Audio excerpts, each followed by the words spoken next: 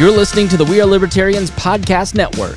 Find all of our shows at wearelibertarians.com. Welcome to the Chris Spangle Show. My name is Chris Spangle. Thank you so much for joining me. I am excited to bring a guest to you today that I have followed for 15 years maybe. Max Borders. I don't know how to describe his career. You know, he's somebody that I've followed since he started a conference called Voice and Exit, which was about voicing your displeasure with the way things are working and checking out of the system. You know, he is an author of several books. Probably the biggest is The Social Singularity. He's written The Decentralist, After Collapse, and he's got a new book called Underthrow. And I love this book because it basically takes the spirit of the founders, specifically Thomas Jefferson, and applies them to the era of technological advancement that we live in. You know, people will often talk about, well, how do the words of these dead founders who lived when it was horse and carriages and mail took 3 weeks to get to somebody in another state, what lessons do they have for us in the modern age? And the book Underthrow really talks about the application of Jefferson's philosophy to the modern age and how people ought to be, specifically the phrase consent of the governed, and how we ought to build a new constitution around consent of the governed. And he's putting his money where his mouth is. He has a contest for $25,000 to write a brand new $25,000 to write a brand new constitution based around the consent of the governed and adapting the U.S. Constitution to the modern age. So check it out. Max Borders is an incredibly fascinating guy. I really enjoyed our conversation. So let's get to it right after these words. Max Borders, thanks so much for joining me. I appreciate it. My pleasure. You know, I have followed your career. You know, one of my nerdy things that I like to do, back when I worked for the Advocates for Self-Government, I started doing this, even actually at the Libertarian Party of Indiana back in 2010, is collecting lists of libertarian podcasts and libertarian websites and think tanks. And, you know, I just was looking at libertyexplained.com at that list, which are now woefully outdated because I've stopped following the libertarian movement in a lot of ways. You know, but during that time, I came across your work. I think it was really Voice and Exit, which I guess you'd call a decentralization TED Talk. You can quibble with that if you'd like, but I thought that was such a cool idea. And one thing that I've loved about your career that has been instructive for me is that you seem to have focused, people like me who come from a political background focus a lot on politics. There are a lot of people who kind of focus on philosophy, right? You always have... Guilty. Yeah, you definitely are in that vein. You know, like listening to your interview with Andrew Heaton and just reading the book, you definitely seem like a decentralization Madison. How can we... You're a nerd for different governing types, and it was fun listening to you two to talk about, well, you know, the Native Americans started and they had this. But you really seem to... I don't know. How would you describe your interest? Decentralization seems to be very important, but you always have seemed to try to project towards the future of here's where we want to go. And I think one of the problems with a lot of libertarian or right-leaning thinkers is we're thinking about the problems of the present based on our understanding of the past. So your tone and tact and focus, I think, has been really cool. So where did that develop? First, quibble with anything that I just said, but from an outside perspective, that's sort of how I've always viewed what Max Borders does. Where can we get to? Which I think is really cool. First of all, no quibbles, none at all. I am old enough. You can see in the salt in my hair that I'm old enough to have come from a politics, policy, and punditry background. Actually, I'm a trained philosopher, so the philosophy bit was dead on. I'm still a sucker for that. I always will be. It's woven into the fabric of my being. But I think the politics, policy, and punditry thing, I did that for a long time. I worked in a number of organizations on those topics, and they tend to sort of constrain people's thinking. And the way I hoped to sort of reframe things with some of the projects I've worked on over the years is to get people interested in creativity, entrepreneurship, and innovation as a mechanism of social change. And I actually think that people of a libertarian sensibility are much better suited to that than traditional politics. Not only because they tend to be have engineers' brains, left-brained kind of folks, and that's not wholesale, but that is like the great preponderance of people in who self-identify that way, I would say are much better suited to entrepreneurship and innovation than processes versus art.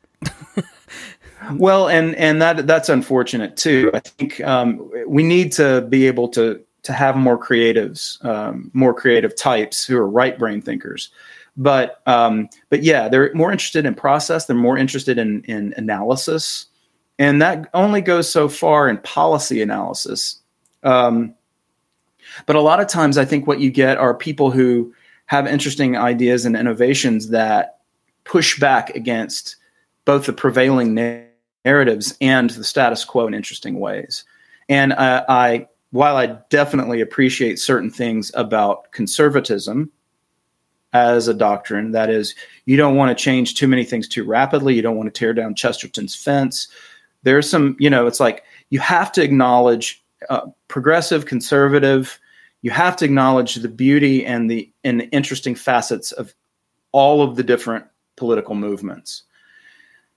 My hope is, and I believe as a liberal, and I just call myself a liberal, sort of broadly speaking, with, I have deep libertarian sympathies, but broadly speaking, I think what liberalism brings to the table is this idea that we are trying to liberate you to experiment with different conceptions of the good that would involve self-selecting into specific kinds of communities. And those communities can look very different from one to the next. But as each individual explores their communities, they find which ones comport with their particular conceptions of the good. And that's just a fancy way of saying we're all different. And some of us are wired differently. Some of us come into the world differently. And acknowledging that pluralism among people means maybe we're kind of trapped in a system where we're trying to figure out what the one true way is and bludgeon everybody with it. And even libertarians can fall under that way of thinking sometimes. So what I try to do is say, look, decentralization is a way of instantiating pluralism. It is a way for us to try out different ways of life, more highly local settings. Stop fixating so much on these distant capitals and the spectacles of electoral politics, or trying to oblige someone in a bureaucracy to do something interesting and new that is going to run afoul of some special interest group. And instead, let's start creating things that people can join in and make change that way. And of course, I started having that reinforced for me really heavily reinforced to me on about 2012 and 2013. And that's when Uber came out. Uber came out in 2012. And the Bitcoin white paper was written in, I think, 2009. And I had been exposed to the ideas of Bitcoin in 2011.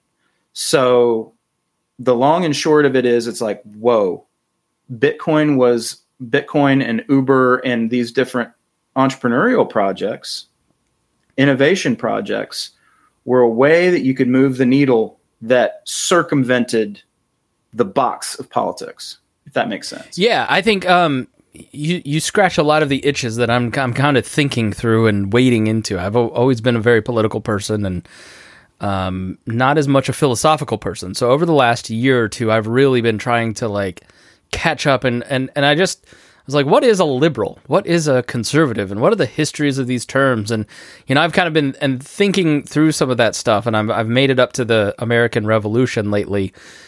So the title of your book is Underthrow: How Jefferson's Dangerous Ideal Will Spark a New Revolution.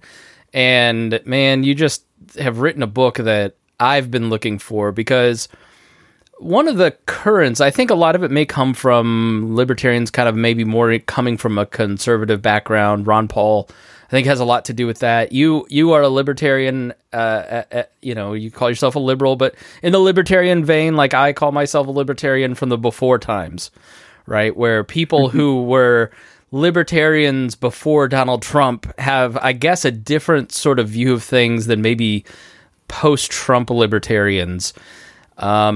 They seem, the more populist veins seem to have a lot more distrust in their fellow man than they may be a little more John Adams than the Jeffersonian libertarians, where, look, it's the consent of the governed, and yes, we should be skeptical of democracy, but decentralization is key. I have always believed that that decentralization is the future. You talk a lot about pluralism, the idea that different cultures can and will live together and exist in proximity, in online spaces, in different places, and you cannot eradicate that. I think that there are some folks who have not figured that out. We talk a lot about the culture wars, so this is the first question. I've got a lot of questions out of some of that thinking there. The first question is the culture wars and how you sort of interpret the culture wars. And, I'm sort of like, I'm a Christian conservative leaning person who is deeply committed to liberalism and pluralism and democracy and capitalism and kind of the direction that you're moving with decentralization. And that it's not going to be all that horrifying if we can just kind of break out of some of these propaganda models that we're under. How do you interpret it? Do you look at it and just sort of go, well, I'm just checking out of this and let's focus on other things? Or do you say, one side will inevitably win, so we ought to participate? How do you look at the culture wars and these two sides that just keep bludgeoning each other in the press?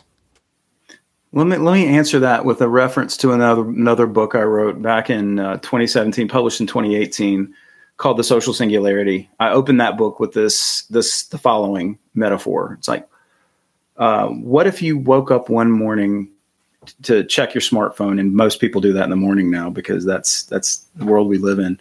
You open up your smartphone and you only find that there are two apps, the red app and the blue app.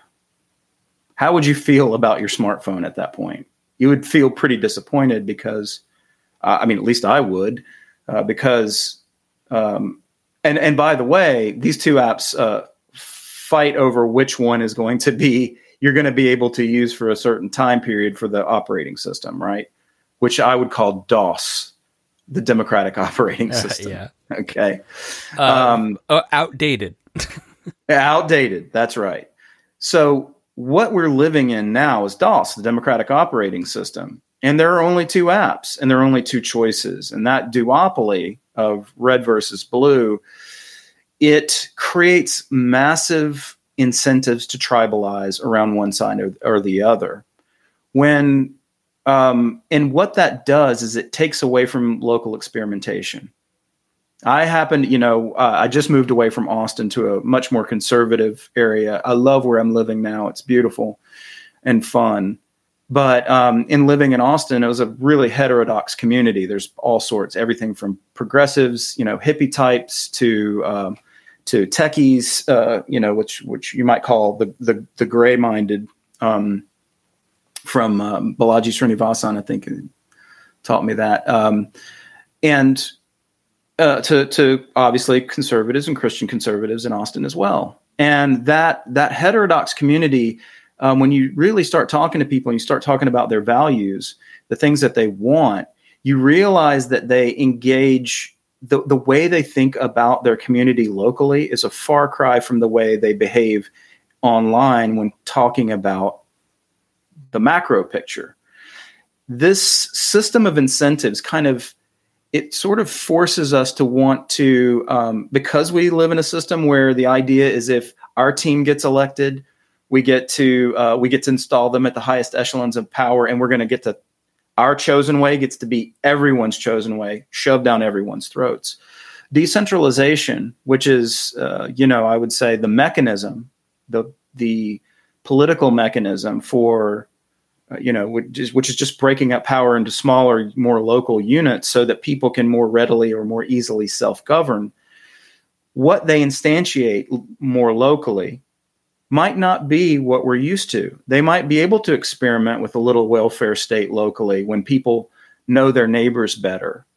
And that welfare state is administered in a way that's much more communitarian than it is now, whereas we just, for example, outsource our sense of responsibility for our fellow man to distant capitals and expect that this largesse is going to be just sort of, distributed from on high as if by algorithm. I mean, that's really what it seems like. Faceless bureaucracies just cutting checks to people. It's almost like a vote buying scheme. Yeah, versus the township model here in Indiana, where you can go and help. They can help turn on your lights, buy your kids school clothes, but they're going to come out and do an inspection, and they're going to turn down 2/3 of the people because they could sell their TV, right?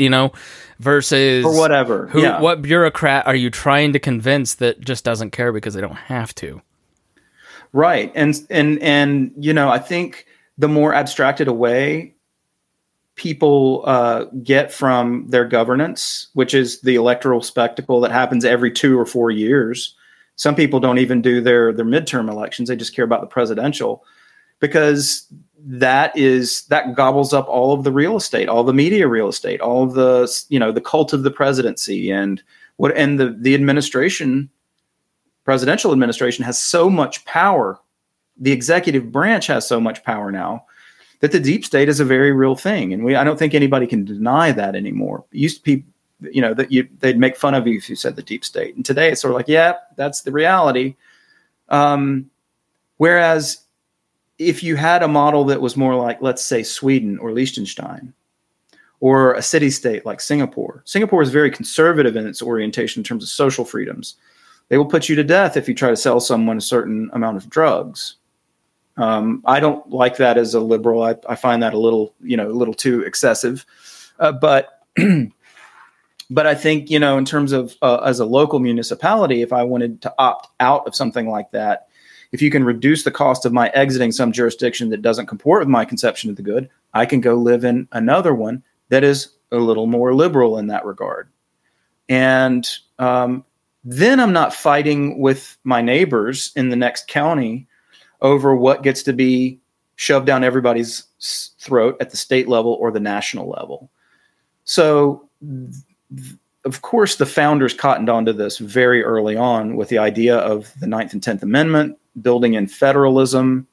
I don't think they anticipated to what degree the 9th and 10th Amendments would be defenestrated. Disregarded, completely ignored, totally unknown, yeah. That's right. So in trying to find a way to resurrect some sort of subsidiarity rule, which comes out of the Catholic tradition, the idea does, but is basically like, let things be decided at the most local feasible level. You can get as close as possible to anarchy without ever really getting there. Sometimes I call myself jokingly an asymptotic anarchist. Because what? Asymptotic anarchist. It's a fancy word. So an asymptote, and I'm not a mathematician, by the way, so I'm using this metaphorically. But an asymptote is a curve that approaches a line like an axis and never actually gets there, right? In mathematics, it's the same kind of idea, like Zeno's paradoxes. People constantly, among libertarians particularly, argue over these ideas. We're going to have a minimal state. It has to do this and that certain kind of thing. Ayn Rand says so, or, Hans Hermann Hoppe told me that I have to believe this. Exactly, right. Exactly. Hans Hermann Hoppe says it looks like this, and this is what we need to instantiate. Or, the anarchist is like, we shouldn't have any government at all because that opens the door to this and that and the other. And I'm like, I agree with the anarchist that political power is fundamentally unjust. Michael Huemer's book, The Problem of Political Authority, is really good in this regard. But we're never going to have a Michael Huemer moment unless we're like coming out of some state of warlordism. But even then, you're going to have a powerful, some sort of force to protect you in a condition to instantiate whatever your utopia is. And so I've been more influenced by, speaking of utopia, this guy, Robert Nozick, who is a philosopher who died in like 1999, 2000, I think, who had this great book called Anarchy, State, and Utopia. And he, in the third chapter of this, which is not the most famous chapter, but in the third chapter, he talks about a framework for utopias, or a utopia of utopias. And that little joke, that little thing he's talking about is just basically saying, hey, there ain't no such thing as utopia. We've got to have as many experiments as possible that people can opt into and try out, and leave it if they don't work, or reduce the costs of exiting a jurisdiction that isn't serving their conception of the good. And that has stayed with me for a long time from my philosophy background. And now I'm like, okay, let's try to find creative ways to get people to think along these lines, because if we don't try to shove the one true way down everybody's throats, we don't have to go to war against each other. We don't have to start engaging in this social media civil war that we're already in right now, or electoral politics governs everything. So wait, you're saying I could just delete my app and not participate in the culture wars? Oh, in the culture war? Yeah. I mean, yeah, no. That I forgot that this we started off talking. You had wanted to ask about. I do think there's an element of like you have no idea how much you're being catechized by what you're seeing every 2 minutes out of 5 on Facebook, and you can just go read Nozick or Hoppe, or you can't just go read Nozick. Yeah, it is a little bit of work, right? But you can. So let me go to the question of culture. Yeah, please, I don't want to interrupt the. No, but I think that's kind of where the thinking is going. It's less about how to what government to shape under, but how am I going to sort myself in with people that I just there's no ability for me to go to send my kids to school with someone who believes that there should be trans story hour, right? Like that's sort of the prevailing thought of the moment, that we can't have a pluralistic society because the differences are just too irreconcilable, and we need to completely dissolve the union and I don't know, send the liberals to Philadelphia and the conservatives to Indianapolis. Well, there's a lot of that going on in Canada, but I haven't heard anybody suggest that we invade Canada. You have not been listening to this show. That's been been a strong theme of this show for 11 years, but no, go ahead. Yeah. Invade Canada. Yeah, I'm all for it. There are a lot of jurisdictions around the world where who participate in what we might call deal breakers, right? Who have policies that are beyond the pale to us. And again, what's beyond the pale to one person might not be beyond the pale to the next. My sense is we've got to, in some sense, protect basic rights. That there has to be some concept of, of an individual right. The Bill of Rights enumerates many of these, but basically that we create a condition where it is illegitimate, and by which I mean illegal, to make someone worse off who is innocent. Okay, that is a pretty basic to liberal doctrine or libertarian doctrine. Now, there might be deal breakers in what are the status of children, what is the status of the unborn, all of these kind of things like this. The status quo on that currently after the Supreme Court decision, for example, with abortion, is do it states. I would say go even lower in terms of jurisdictions if we're talking about terra firma, so that you can carve out more spaces for people who, because I very much understand both sides personally of the abortion debate. I understand both sides, and both sides make very, very important claims, and they indeed seem to be irreconcilable. But short of war over these deal breakers, these irreconcilable issues, maybe even then we want to have a subsidiarity rule and have smaller jurisdictions such that you can avoid civil war. Now, very quickly, I want to go back to the question of culture, because in this conversations, it's like, Max, what you're doing is all very theoretical and abstract, and you're trying to teach people this, what the benefits of decentralization would be. In Switzerland, for example, the canton has as much authority as the federal government. So cantons are able to set most of the rules for that particular region in Switzerland. The federal government is more of a confederation. In fact, it used to be called the Swiss Confederacy. It may still be. But there is a balance between unity and diversity in Switzerland that has held together for a long time. And they're generally known as peaceful people. They don't go to war with their neighbors, and they don't go to war with each other. Not really. COVID, there was some problems because they were trying to institute a lot of COVID, vaccine mandates and things like that. And the Swiss the Swiss like their freedom. They like their neutrality. But as an exemplar, I think Switzerland does a very good job of what the founders of the American Republic were hoping to achieve with the canton system, with federalism in the United States. And as we've already said, the 9th and 10th Amendment has been shredded, gutted, whatever metaphor you like. That, therefore, we need to do something else. And I have a lot of people who are like, well, you're going to have to build culture around this idea. So the way I try to do that is appeal to their patriotism. Go back and read the Declaration of Independence. If you have any patriotism left in you, cultural patriotism, that is beyond just, I like my country and I like this flag, that's not enough. Like there's got to be some intellectual content to the patriotism. And the Declaration of Independence has this really important thing about rights to life, liberty, and pursuit of happiness.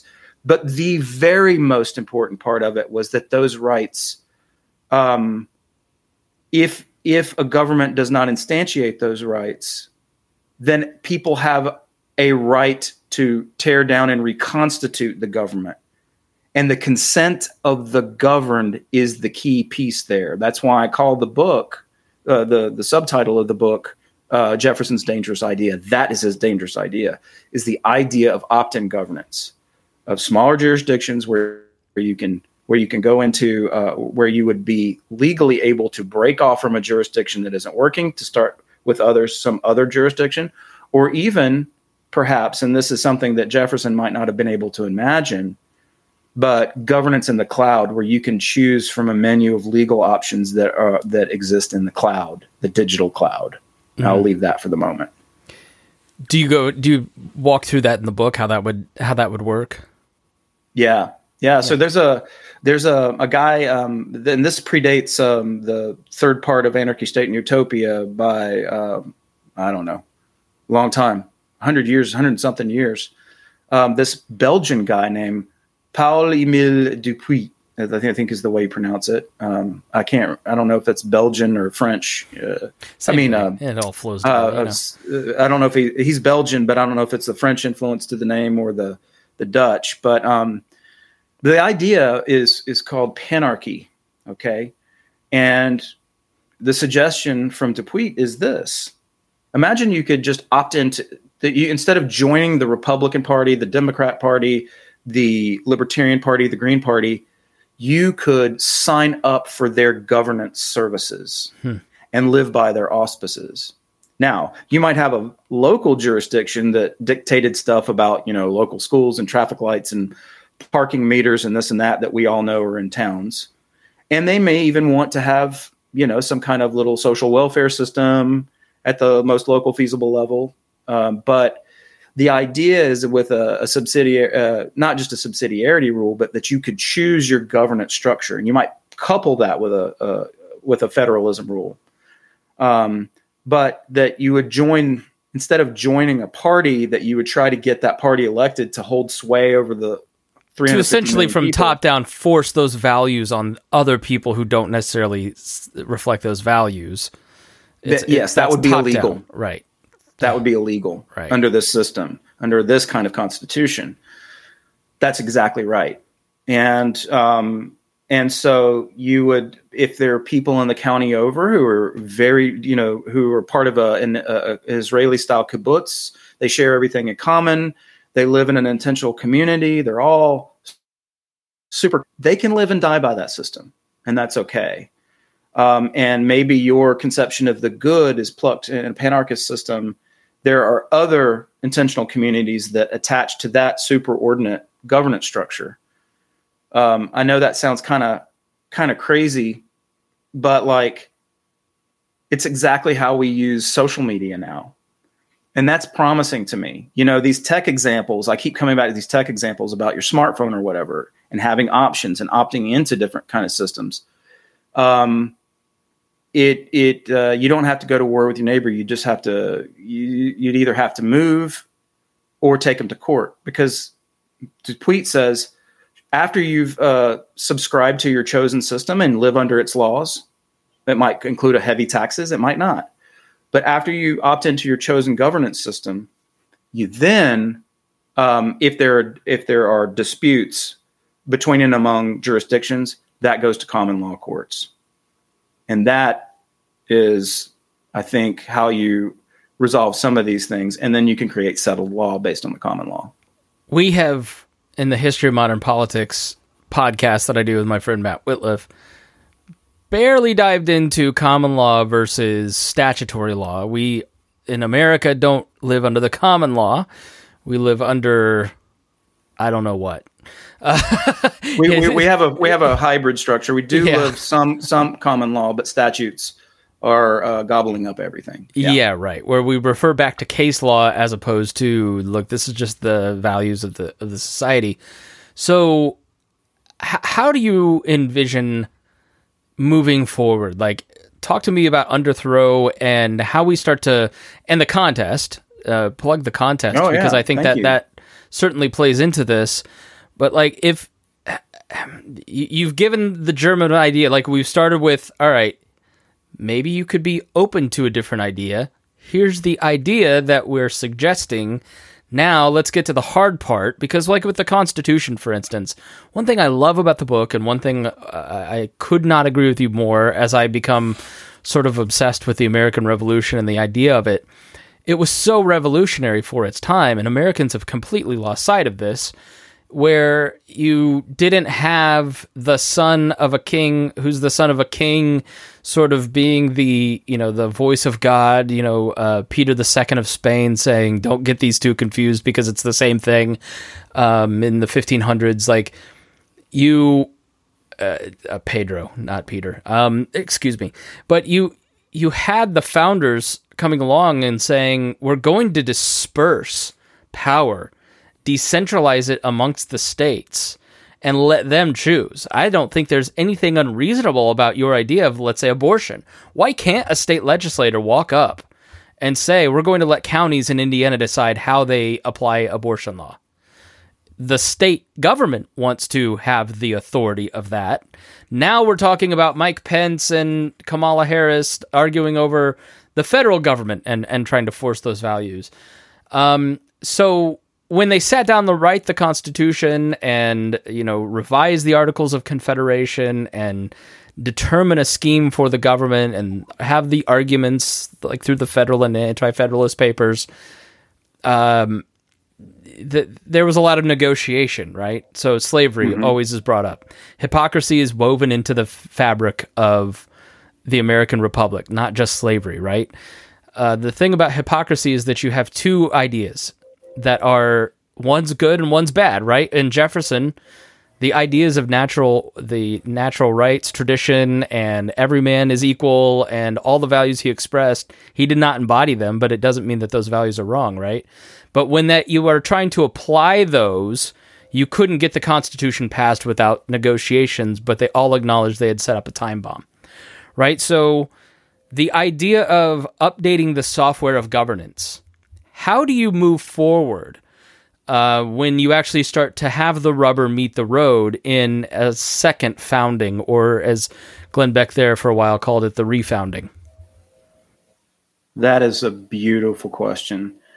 That is, and that is the most daunting aspect of this for me. So first, let me talk about the Constitution of Consent contest, because that was in there a little bit. And then I'll answer the part about the latter part.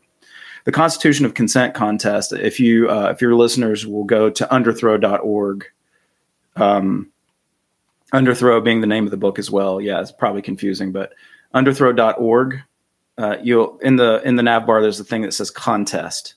That contest, we're offering $25,000, $20,000 first prize, $3,000 second prize, and $2,000 third prize for the team or individual who can come up with the best Constitution of Consent, where consent is riffing on Jefferson's dangerous idea, that of the consent of the governed. All the hardcore libertarians out there who like Lysander Spooner will like the fact that you actually have to sign this Constitution. And I think Jefferson would agree. Jefferson was worried about the sophistry of the General Welfare Clause and others, and so also was the Anti-Federalists who opposed it. In fact, Robert Yates of New York walked out of the Constitutional Convention because he saw that they were going to create an imperial monster, and boy, was he right. It happened. New York and that almost is not didn't sign it, and New York's objections largely were right. That's right. And the other New Yorker, Hamilton, was the one who ended up winning the day and winning the argument. And he, frankly, was responsible in great measure for ruining the country and giving us the shit show we have today. Excuse my mouth. But Jefferson, and so people might confuse me for saying that I don't venerate the Constitution. I think it was a brilliant, brilliant document. It did something to the world. It created a situation that changed the world in a great many ways to positive effect. I admire it deeply, and I think that there are features of it that must be copied personally. So when I invite people to enter this contest, it's like, how would you improve on the old Constitution? What would you keep? What would you scrap? How would you institute this idea of right of self-determination for a jurisdiction? Right. So if this Northwest, I think it's Washington or Oregon, Northeast Washington or Northeast Oregon wants to break off and join Idaho, they can do that. That's their prerogative. Where those kind of features are built into it, where there's no question about the legality of the right of self-determination. And that individual people can be signatories to this. So at the macro level, it's like, yes, I want to participate in this, and this is my chosen body of law. And of course, it would build in the common law and not privileged statute law. I'm aware of the irony that a constitution is a form of statute, but otherwise, judicial supremacy, you resolve your disputes between and among jurisdictions, between and among people in common law courts. This is the way you have Hayekian bottom-up law, spontaneous order kind of law. So now, how do you get people? And this gets to the question about how you get people thinking along these lines or appreciating this, because most people are kind of trapped in kind of status quo thinking. Geographical boundaries. It's. I'm listening to you going, well, how does that work? If I live, how does Ms. Kim and the Mohammeds and Donna next, how do we all have different governments? That just doesn't make sense to me. They live next door to me. Well, you're going to have different governments, right? You're going to have a local government that's going to have, resolve questions on certain things, like maybe parks and roads and drug policy, right? They might have a red light district, but that's it. Or they might have, completely drug-free zone or something like that. And you're going to have to figure out where in the governance stack that goes. So the idea is you're going to have multiple jurisdictions, but the federal jurisdiction is going to only be responsible for ensuring that no single jurisdiction gets too big and has control over everybody else, so that one true way getting shoved down everybody's throat problem gets solved. Now,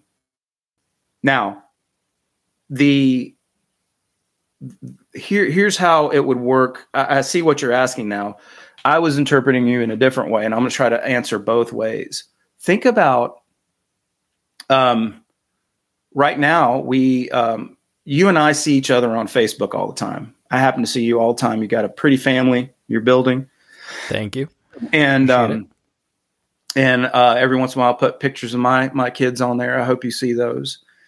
And we can join Facebook groups, right? We can join all kinds of things just on Facebook. If Facebook we considered our social operating system, there's all manner of things that we can join in or get out of in Facebook.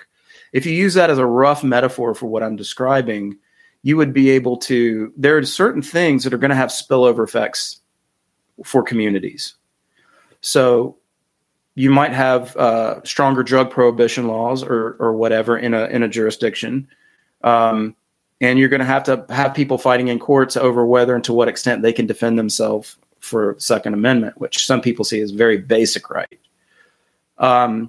But the idea of governance pluralism would be, it seems arbitrary that I can have a say over how people, I'm in South Carolina right now, how you in Indiana ought to have to live, but I don't have any say of how people in Mexico or Canada live, even though I'm closer to Mexico perhaps than you.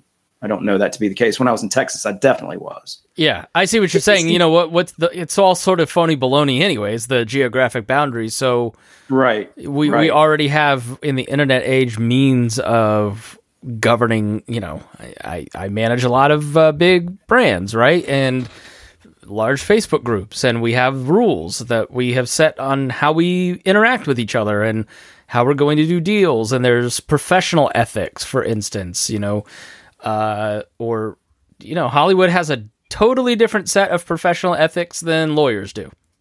Have you ever talked to a lawyer?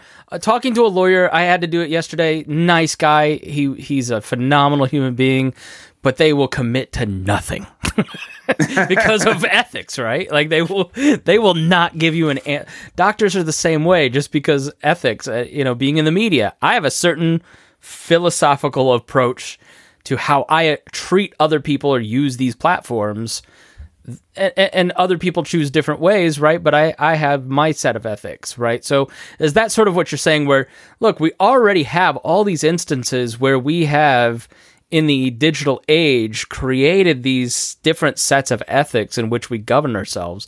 Why not start to implement that? Right. I know a bunch of people who don't live in Delaware, but incorporate in Delaware. Because they have a body of business law that extends back really far, and it's good quality law. People like Delaware's business law, so they incorporate in Delaware. It's low tax. It's this. It's that. There are, for example, in Estonia has e-residency. You can become a resident of Estonia without actually having to live there, and you incorporate in Estonia and you enjoy their low tax environment. You enjoy their whatever aspects of their legal code they're proud of. And they think that, and if you're living in an African nation where the bureaucracy is thick and the regulations are so strong that it makes it virtually impossible for you to create a business in that jurisdiction, you might want to pluck from a menu of options. Also, there's international law governing business between and among multinational corporations that hold sway all the time. And when you do business with someone, you agree to do an arbitration agreement, right? Where you agree to go to a common arbiter, certain. Yeah, court I think system. I think this makes a lot more sense than just anarchy, right? So like anarchists will kind of run around and go, well, there just should be no laws, and that just doesn't work for people because.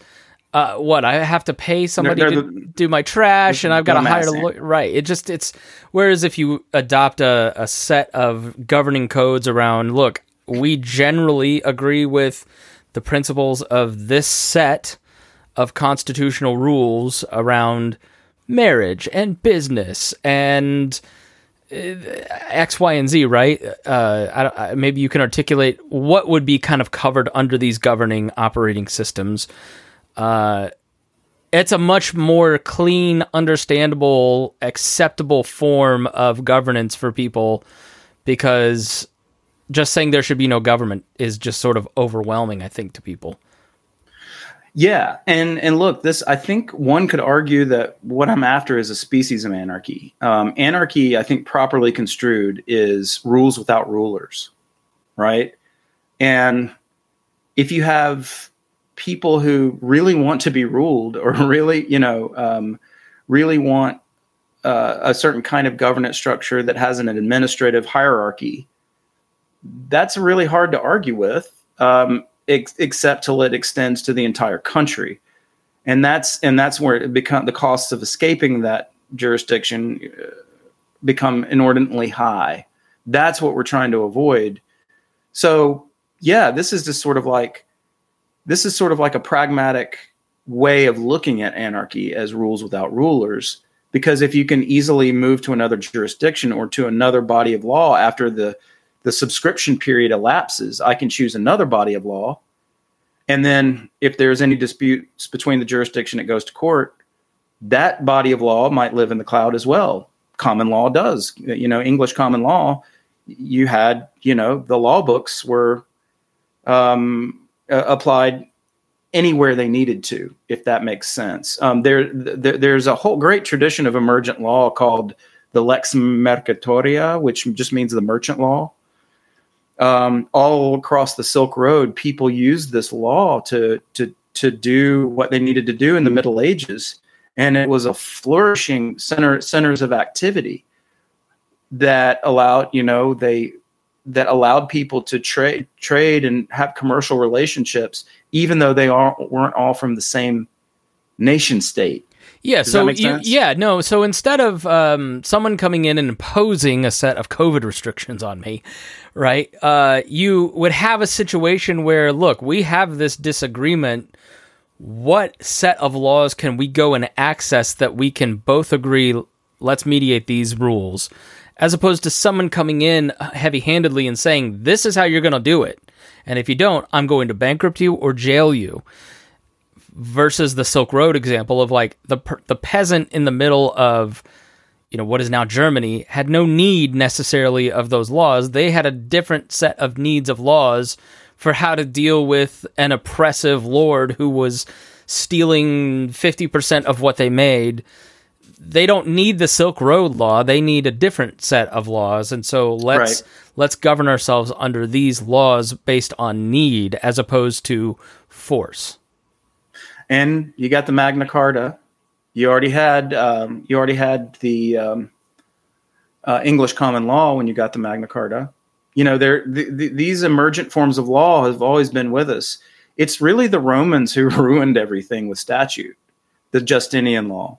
And yeah, they had their legislative bodies and their deliberative bodies, the Senate and so on. But it's this idea of sort of statutes holding sway over great swaths of territory to be administered by governors or satraps or whatever, that the influence of Rome persists today. And it's not to say that everything about Rome was bad. It's not. I mean, there were some amazing things the Romans were able to achieve, but they did a lot of it through, imperialism and conquest. Even as the Republic, the people underestimate the degree to which the English common law is a superior form of law, in my opinion. Notwithstanding my idea that it should start with a constitution, which is a statute. Well, one thing, and this is kind of my final. Actually, no, it's not. In this situation, it's a multilateral contract. And that is the difference. It is something you sign and agree to live to, and that's the difference. So how would you deal with somebody that you don't agree on what laws, what constitution to adopt, or what set of laws? How would you, deal with that, where I'm living in my landlord's house and look, he just decides. That's sort of always been my hang up on anarchy, right? Like, I agree to use this court and he agrees to use that court, and we just can't agree on court, so I'm going to just take your stuff, right? They have more power than I have because they have more capital. I could see that possibly being a breakdown in the system. How would you answer that? Yeah, I think you're going to start to see all sorts of things that spring up around this in terms of insurance structures and things that it's like if you get an economist can map this out for us, but basically conflict is costly, right? And a lot of things you might do if we were to a bunch of us were to opt into this Constitution, but others not. It's sort of like disputes that you might have with someone who's from Mexico or someone who's from Canada. That has to be reconciled in some way. International conflicts happen all the time and are reconciled, and they're not reconciled at the UN. They're usually done through arbitration courts. I think that's a good point. So you have Belarusian agreements where, in the past, Ukraine and Russia or the United States and Russia have had to meet in Belarus and hammer out an agreement through arbitrators. And so, yes, while it would be annoying that you would have to have arbitration, you'd have to have mediation, you'd have a lot less government force in your life. You would just have sort of like divorce, right? Like nobody goes into marriage thinking they're going to get divorced, but when it goes wrong, you have a system for dealing how to, and nobody ever comes out totally happy, but at least it's somewhat fair for some folks. The final thing that I wanted to bring up, and there are different laws in different states, by the way. Yeah. Right. So, with a subsidiarity rule, and I would encourage people who want to enter the Constitution of Consent contest to consider a subsidiarity rule, which is all decisions must be made at the most local feasible level. If an age of consent law, for example, applies, if you're, I don't know what it is, 16 in South Carolina, let's say in North Carolina, it's 17 or 18. I don't know. I just don't know. I'm from North Carolina, but I don't know. As a libertarian, I feel like that's like where we all, you become libertarian long enough. You're like, well, and then it comes down to AOC. To AOC? Age of consent. Oh, okay. Yeah. Yeah. So like if I am an 18-year-old with my 16-year-old girlfriend in South Carolina, then I'm okay. But if I get caught in the steamy back of the car with my 16-year-old girlfriend in the state that has a 17-year-old age of consent, I might get arrested for statutory rape. And if the law accrues to that jurisdiction, right, as part of a subsidiarity rule, then I might not have any cover by the Constitution. You see what I mean? Yeah. By because the Constitution is going to be restricted at the federal level to very few things, and age of consent laws might not be one of those. Just like legal codes regarding how you can build your house and what you can build, put in your yard. If you're a member of a homeowners association and you live next to someone who's not, and they have yard cars, what is your recourse? Right. We have these kind of situations all the time already, and they have to be resolved in courts. Interstate conflicts with different sets of laws and so on. There are interstate conflicts as well because people do business across state lines all the time. Our Constitution does do a little around this, but the long and short of it is there are going to be a lot of ways where you have these secondary markets to ensure that you have protections. And that sounds like a very David Friedman-esque kind of thing. I don't know if you follow David Friedman. Yeah. He is an anarchist, but he's one of these rules without rulers guys. In other words, there are strong incentives for you to mitigate conflict by making sure that you have some kind of legal insurance, or you're part of a protective association in which that is bundled in as part of your membership dues. There can be all kinds of ways that these things can spring up. It depends on what kind of body of law you have. And I'm not prescribing anything. I've given a set of guidelines, a basic outline of the kind of things I want to see. But part of this contest, this Constitution of Consent contest, is that there are going to be all kinds of creative. Again, this goes back to the idea of creativity, innovation, and entrepreneurship, that you can have legal innovations too. We want to discover these through this contest. Somebody might think of something that we've never thought of, and that could be instantiated into law.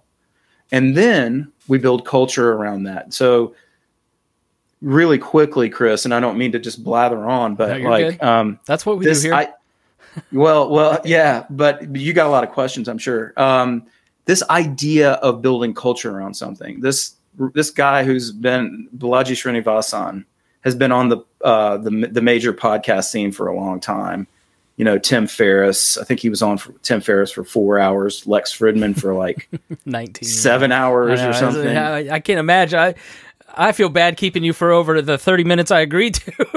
Oh man, no, I was expecting an hour, so this is fine. All right, we good. can stop whenever you want. But but the idea for Balaji Srinivasan is that people will gather around a moral political order in the digital cloud. And so if you and I and a whole bunch of other interesting people all around the world, and believe me, they're everywhere, can coalesce around something that is an artifact of our reverence, like the Constitution, that embodies our values.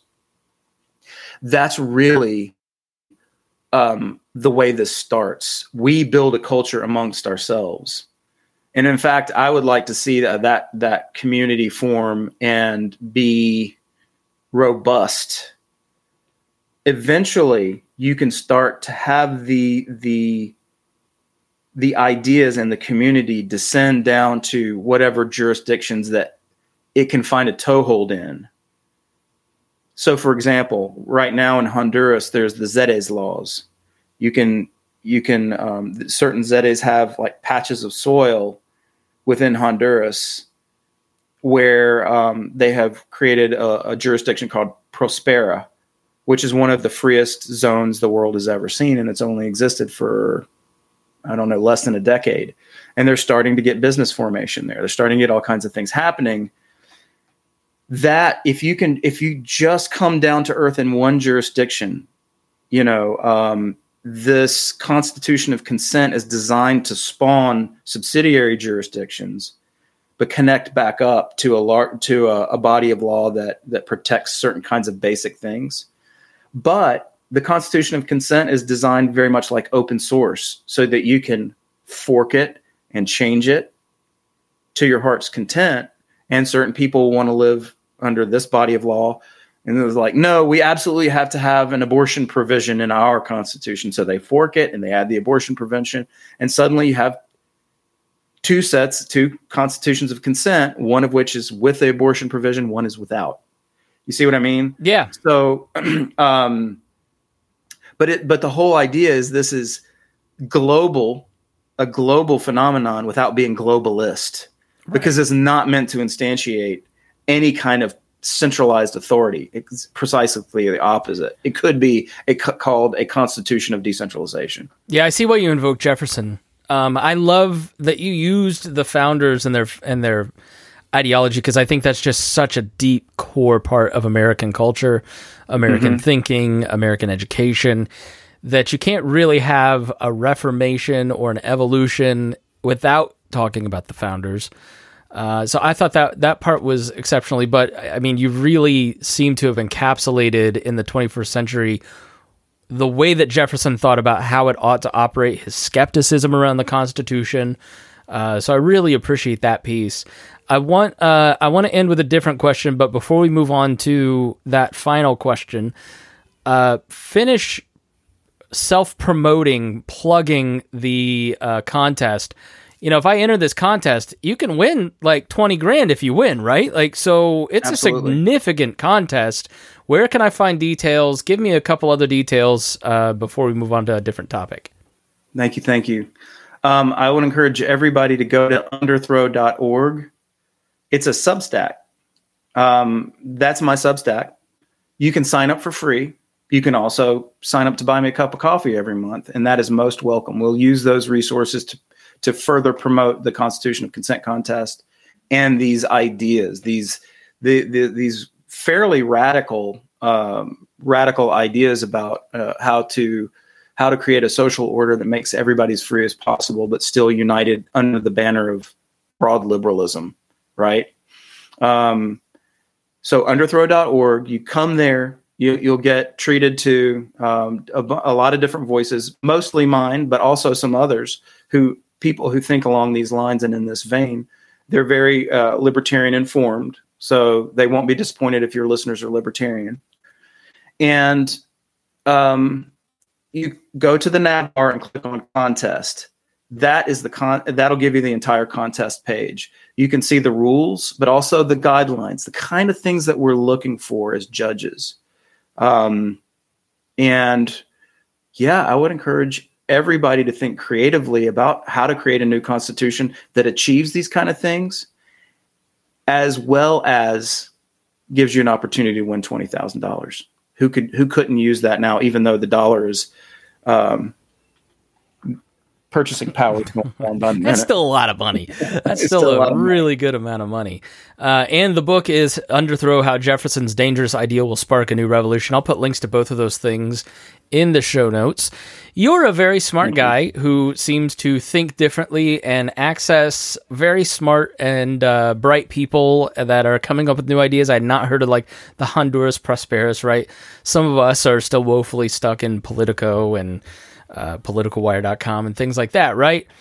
I'm interested in, having you outline your media diet. What do you read? Where do you find your books? What websites do you visit for news? If you even look at news, like if I were, we're starting Chris Spangle University, and I'm hiring you to teach people how to think critically, think differently about philosophical topics and a conception of the future, where would I start? Where would you start outlining in your course? Let's see. I read my consumption diet is often just what other people find interesting that has an interesting title, and I click on it. So I have to be very, very honest in saying that's probably 50% of what I consume, and podcasts recently. I have a ton of books and things that I from the past and things that I like to read today. They make fun of me. My last name is Borders, and there used to be a Borders Books and Music, and my office is just a bunch of books, and so I'm Borders the book order. But as far as things I like to read, believe it or not, I like to read what I call dissident leftists. Okay, those are people like Matt Taibbi, Michael Schellenberger, Glenn Greenwald. Those I often start with those guys because they're doing a better job of really critiquing the authoritarian left than the libertarians are doing. I kind of get the sense that the mainstream libertarians are trying too hard to maintain this kind of neutrality, this kind of dispassionate or sort of, I don't know, detached view in what they're doing, or they try to maybe call spades with everybody without just every once in a while going, okay, these folks have a point. Whereas the dissident leftists are really, really interesting in their critiques of their own kind because they see the illiberal nature of the way the left is trending right now. And I think they're right. I also like reading really interesting right-leaning people. And right now I'm not mentioning any libertarians that I'm reading, right? So people I was looking at that list that I kept on libertyexplained.com. Those websites aren't being updated. The organizations aren't as active. The people have kind of moved on. There's a hollowing out, I think, of kind of where the intellectual class of the libertarian movement was maybe a decade ago.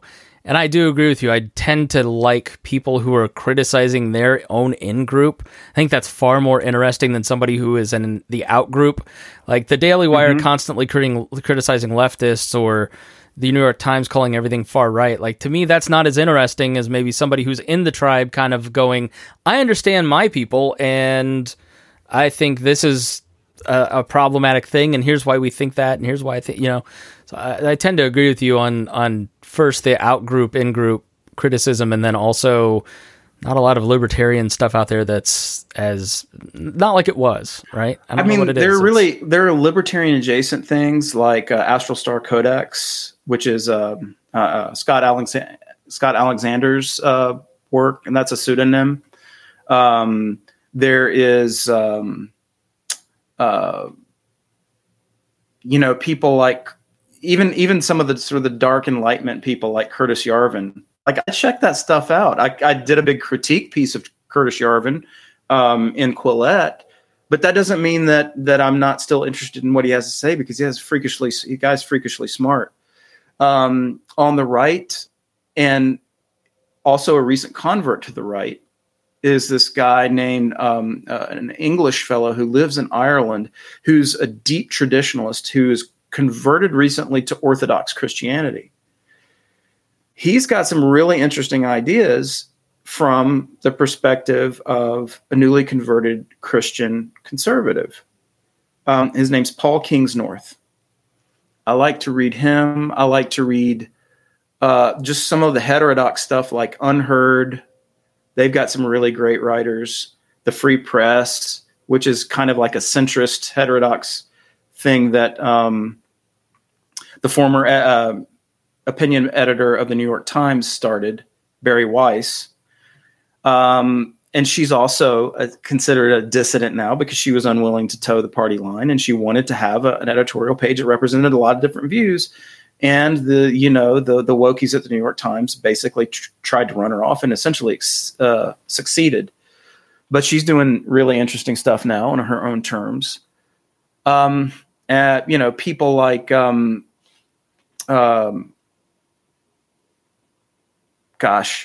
Now I just had it in my mind, and now I have give me some books. Like if there's some foundational books that like people wanted to start wading into the political philosophy that you're into. What are like 3 to 5 titles that you'd say, look, I think these were foundational, and you should definitely check them out. They stand the test of time. Okay, that's an easy one. I would do 2 Cheers for Anarchy by James C. Scott. I would do Anarchy, State, and Utopia by Robert Nozick. I would do The Social Singularity by Max Borders, obviously, because that's really a distillation of a lot of my influences and ideas. I would say the recent works of Matt Ridley. I really like Matt Ridley. I like the way he thinks about economics and technology. And I would say the Bourgeois series from Deirdre McCloskey. Thank you. You're welcome. Her book on liberalism I thought was excellent too. It's probably a little more of an introductory read in defending the concept of liberalism as well. I have not read the Bourgeois series, but I did like her case for liberalism. Yeah, there's two more. I'd say The Sovereign Individual by 2 authors, Rees-Mogg, and the other author's name escapes me. And The Network State by Balaji Srinivasan, which is a recent book.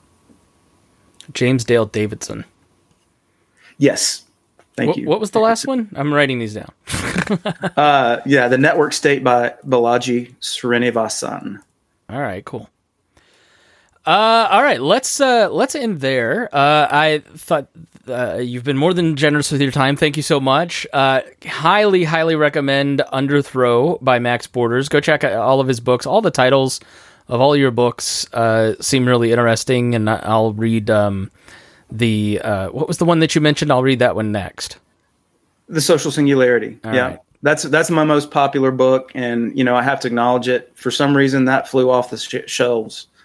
And or the virtual shelves because people find it at Amazon. I own this. And okay, yeah, it's $6, and it's on Kindle Unlimited, so there's no reason not to. Come on, people.